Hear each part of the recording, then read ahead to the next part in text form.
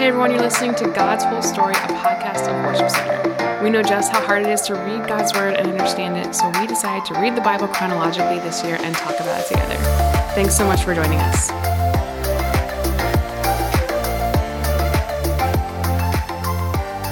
Everybody, welcome to God's Whole Story. My name is Ryan. I'm here today with Chelsea, and we're in a lot of John, actually. Yeah, for once. Yes. Are you offended? I just feel like we don't usually read a lot of John. Are you sad for John? We're reading a lot of synoptic gospels. Oh, fancy. So, as we read over a lot of this John book that you like so much, what'd you find out? Well, Jesus is not a fan of his brothers trying to make him famous. Oh, boy. Or are they trying to make him famous? Oh, boy. Because they don't actually believe in him, which is a bummer for Jesus. I think the line is hilarious. John 7, verse 4. You can't become famous if you hide like this. If you do such wonderful things, show yourself to the world. Ryan, you can't get famous if you're not on Instagram. Start your Instagram account. Nope. I won't do it. Peer pressure. Yeah, it is kind of funny. I was like listening to you read over it, and I was like, oh man, we talk about making Jesus famous a lot, and I don't think these guys actually. I don't think Jesus would like that. Perhaps. I don't know. I think I disagree with you there. All right, you're allowed. I think at this point in Jesus' times have ministry, changed. Perhaps. Well, we actually know that they don't believe in him. It literally they're says just openly mocking him. Yeah, mocking him, testing him, whatever it is. Jesus is not a fan of that. I don't think when we say let's make Jesus, who's that? Well, it's a distant cousin. Jesus' distant cousin. It's like Yeezy. When we say let's make Jesus famous, we're saying like, hey, let's proclaim Jesus to the world because we actually believe in him. That's my pushback. Feel free to push back on my pushback, but I like it. Okay. Let's talk about the cost of following Jesus. That's one of the headings here. So Jesus is a couple of people are like, hey, I'll follow you. And Jesus like, you won't have a place to live. Also, you can't bury your dad. Explain that. It's to me, it's one of these things I talked a couple of days ago about how like I'm afraid that what Jesus' audience understood is different than we understand. I think a lot of times we take what Jesus said and we kind of like soften it and make it more comfortable so that it suits our lives. I think there's a spiritual component to this. I don't know that everything he meant was like completely concretely exactly what he expected. Right. But these people do get turned away.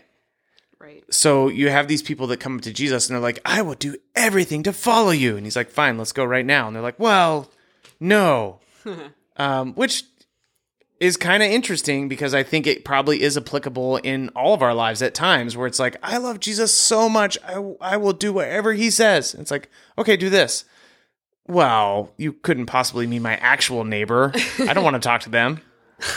Listen, I want to be able to put my hand to a plow and look back. So I'm out. You know what? There was a pastor in my life that I respected a lot. He used that verse often. And he actually used it to mean like, hey, I'm going to go into this challenging, very challenging new form of ministry. He was leaving our church and going to start another kind of ministry. So this pastor, he was like going off to start like a new ministry. And this was actually like the key thing from his last sermon. It was basically like, I need to focus wholly and completely on this challenging thing in front of me. And so I can't actually, like, I refuse to almost look back and continue to invest here because I'm now going there. And it actually was like, you can look back on some of the things they went through in that experience that is very cool that they refused to look back because it would have been very enticing, actually. Yeah. What year did you start? What year did I start? What? Working here? Me? Yeah. Like 18? Okay. So 17, 18? Oh, was this common here before? Well, shout out to Pastor Sam because cool. His thing was the phrase he would always say is keep your eye on the fence post. I think it's a Lancaster County / Luke 9 thing. Yeah. Where he was like you don't look back. You put your hand on the plow, you keep your eye on the fence post. And that's something that he would say a lot. And that was something that we talked about like in the transition from Pastor Sam to very Pastor cool. Matt. I'm not aware of that. But like, yeah, it was a thing that he talked about. And it was like a new thing to me that like this particular verse of just like, keep going straight, don't look back. What does that actually mean? Well, for Jesus, I mean, it's not the person who looks back, who puts a hand to the plow. So I'm thinking like says, yes, I'm all in the gospel, and then looks back is not fit for the kingdom of God. Like we can't live in both worlds. Well, and he's speaking this to a real audience, like people with actual lives he's saying these words to. And I think his disciples are taking note of this. Like, okay, we need to move forward. We may not go back. Mm-hmm. And actually the most shocking thing that happens, I think, in this narrative of Jesus and his ministry is when we do find the disciples back fishing.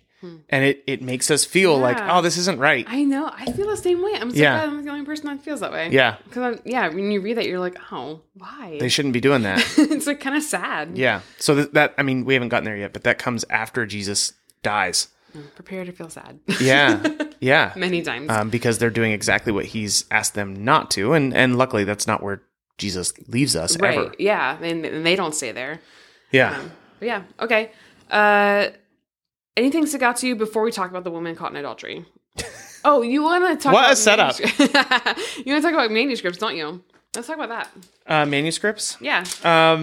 So we read over John, it'd be John 7:53 to 8:11, right? Which is a pretty famous story because it's a good story. I mean, it's because we like it. Yeah, it's meaningful. It has a lot of value to it, I think. The problem is that it's not actually present in a lot of the original books, and actually, centuries of commentaries don't provide commentary on it. So some of the earliest church leaders, fathers is like classically what we call them. Mm-hmm. They don't provide commentary on this when they do a commentary of John. So that also indicates like, oh, that it wasn't there.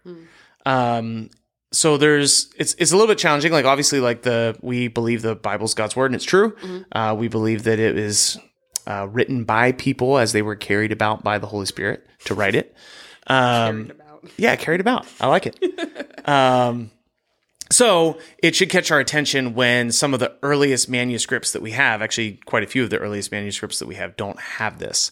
Does that mean that we can't believe it? Not quite, because it doesn't actually teach anything opposite of what Jesus would teach. Like if you look at everything Jesus says and does, this story is very much in line with the character of Jesus, the character of God. Mm-hmm. So it's not heretical to look over it. A lot of people believe that this was like a verbal story that carried a lot of weight, but it was never actually included. And so it was probably included, kind of stitched in later on. Yeah. As you go throughout ancient history, this couple of passages start to pop up in manuscripts, and oftentimes it pops up in different places. So the further away from today, hopefully that makes sense, the further away you get from today, at the oldest places, it's not there at all. As you get closer to today, it becomes included, but in several different places and in several different books. And now today it's included here with these brackets. Mm-hmm. I say that not to scare you away from it, but so that you actually just understand how to deal with it. Because a lot of times you may read over this and see these brackets and be like, wait a minute, is this not true? What's going on here?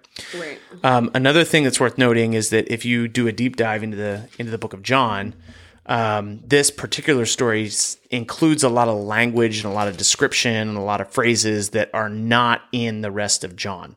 So if I start writing letters today and I write letters for the next 20 years every day, those letters are going to have a character about them because I'm going to use certain phrases. Well, actually, you listen to this podcast. If those of you that have been listening to the podcast for a long time, you know the kinds of things that I say. Like those, I would love to hear a list of the stupid phrases that I like to use.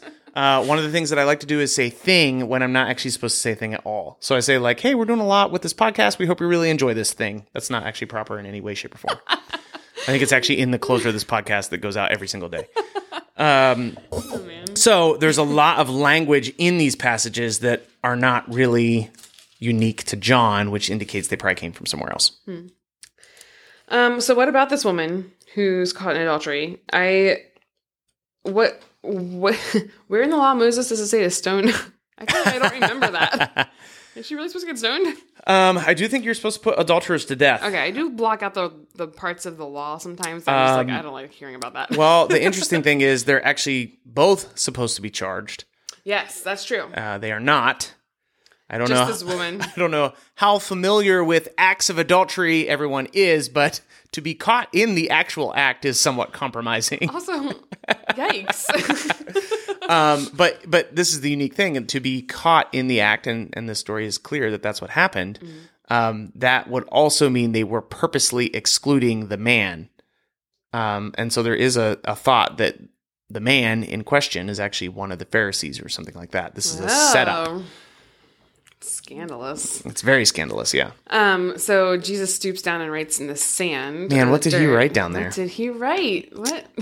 And People are always wondering. You can go down in the rabbit hole about that. You could. There's lots of different things where Yes. people are like, oh, he wrote the law. He wrote this woman's name. Like, how do these people come up with these things? I love it. I think it's fun.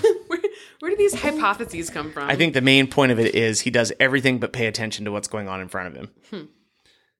Until he becomes face to face with this woman, which is wild. Which is also why he's here. Like, he's not.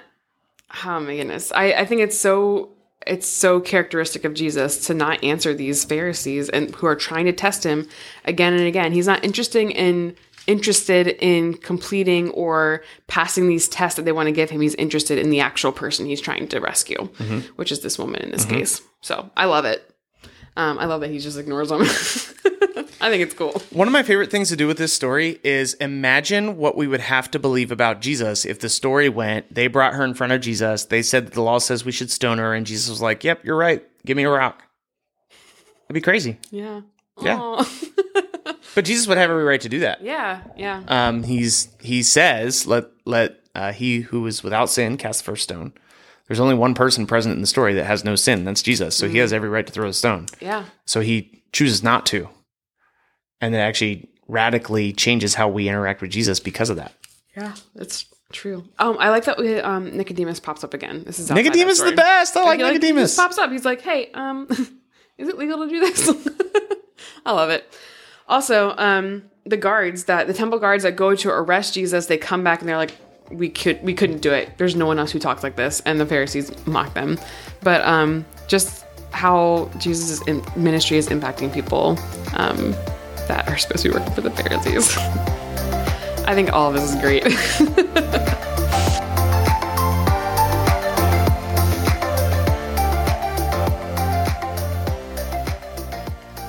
John 7, beginning in verse 1.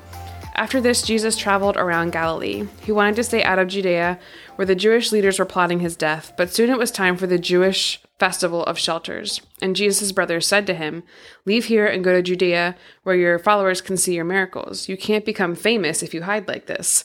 If you can do such wonderful things, show yourself to the world." For even his brothers didn't believe in him. Jesus replied, "Now is not the right time for me to go, but you can go anytime. The world can't hate you, but it does hate me because I accuse it of doing evil. You go on, I'm not going to this festival, because my time has not yet come."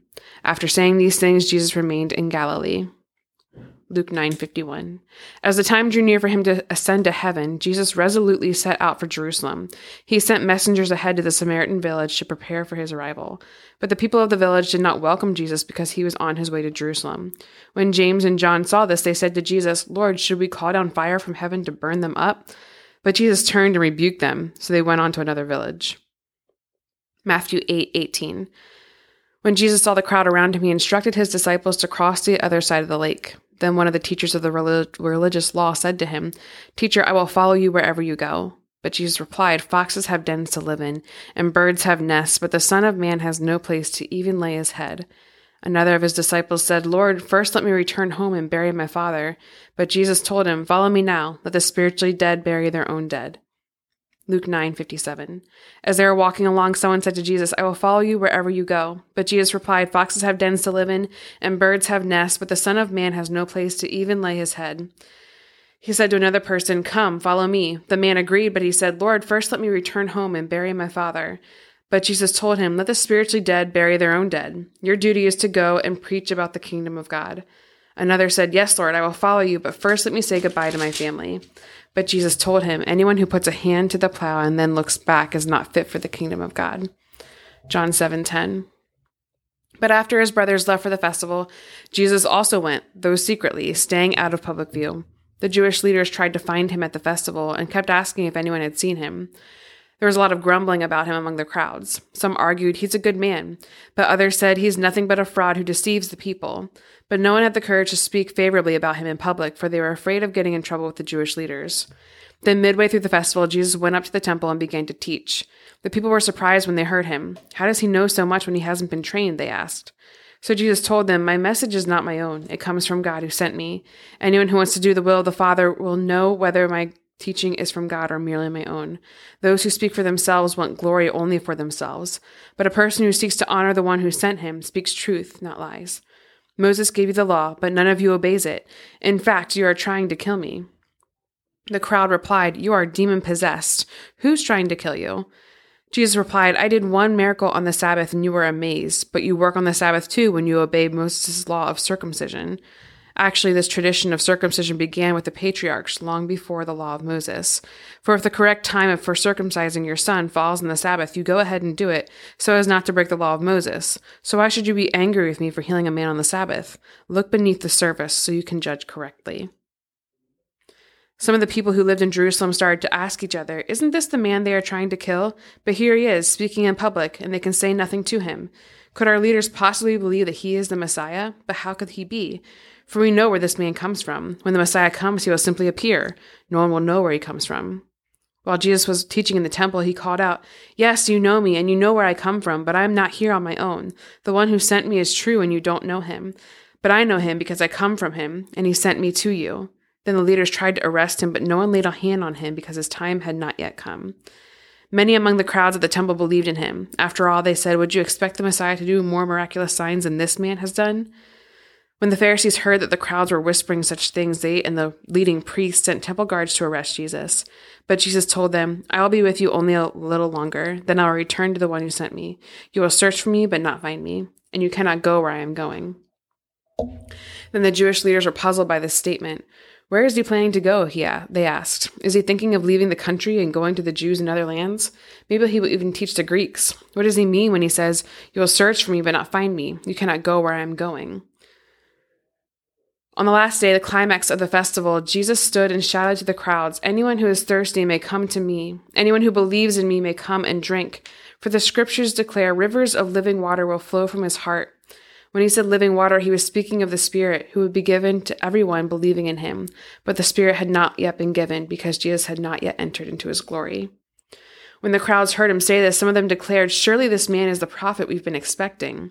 Others said, he's the Messiah.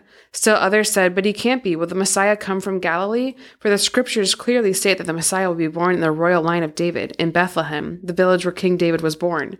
So the crowd was divided about him. Some even wanted him arrested, but no one laid a hand on him. When the temple guards returned, without having arrested Jesus, the leading priests and Pharisees demanded, why didn't you bring him in? We have never heard anyone speak like this, the guards responded.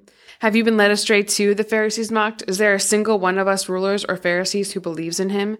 This foolish crowd follows him, but they are ignorant of the law. God's curse is on them. Then Nicodemus, the leader who had met with Jesus earlier, spoke up. Is it legal to convict a man before he is given a hearing? He asked. They replied, are you from Galilee too? Search the scriptures and see for yourself. No prophet ever comes from Galilee. Then the meeting broke up and everyone went home.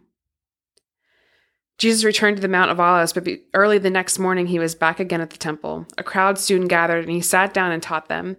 As he was speaking, the teachers of the religious law and the Pharisees brought a woman who had been caught in the act of adultery. They put her in front of the crowd. Teacher, they said to Jesus, this woman was caught in the act of adultery. The law of Moses says to stone her. What do you say? They were trying to trap him into saying something they could use against him. But Jesus stooped down and wrote in the dust with his finger. They kept demanding an answer. So he stood up again and said, all right, but let the one who has never sinned throw the first stone. Then he stooped down again and wrote in the dust. When the accusers heard this, they slipped away one by one, beginning with the oldest, until only Jesus was left in the middle of the crowd with the woman. Then Jesus stood up again and said to the woman, where are your accusers? Didn't even one of them condemn you? No, Lord, she said. And Jesus said, neither do I. Go and sin no more.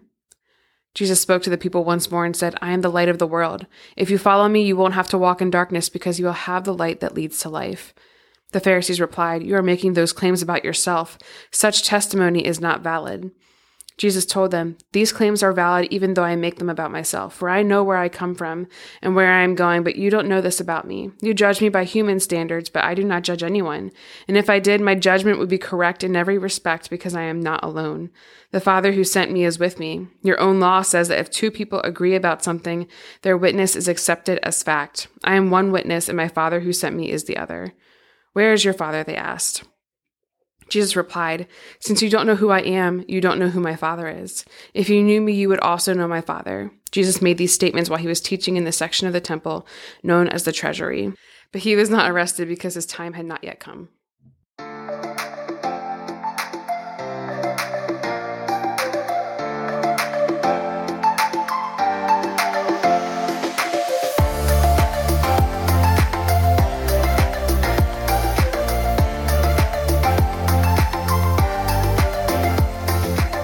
Hey guys, this is Ryan, and I hope you are getting a lot out of God's whole story. It means a lot to us even as we are reading through God's Word every single day in the order that it happened. If you want to go ahead and follow us, you can find us on Instagram and Facebook at God's Whole Story Podcast. We would love it if you would share this thing with your friends or people that you know, or just share what's sticking out to you. You can either send us a DM, or you could actually email us at podcasts@worshipcenter.org. You can email us if you have any questions, if something stuck out to you, if you'd like us to pray for you. And if you want a Bible, if you don't have one right now, or if you want a copy of the one that we're using to go through God's whole story, we'd be happy to send that to you. So go ahead and reach out to us in any way that you'd like. We'd love to hear from you. Have a great day.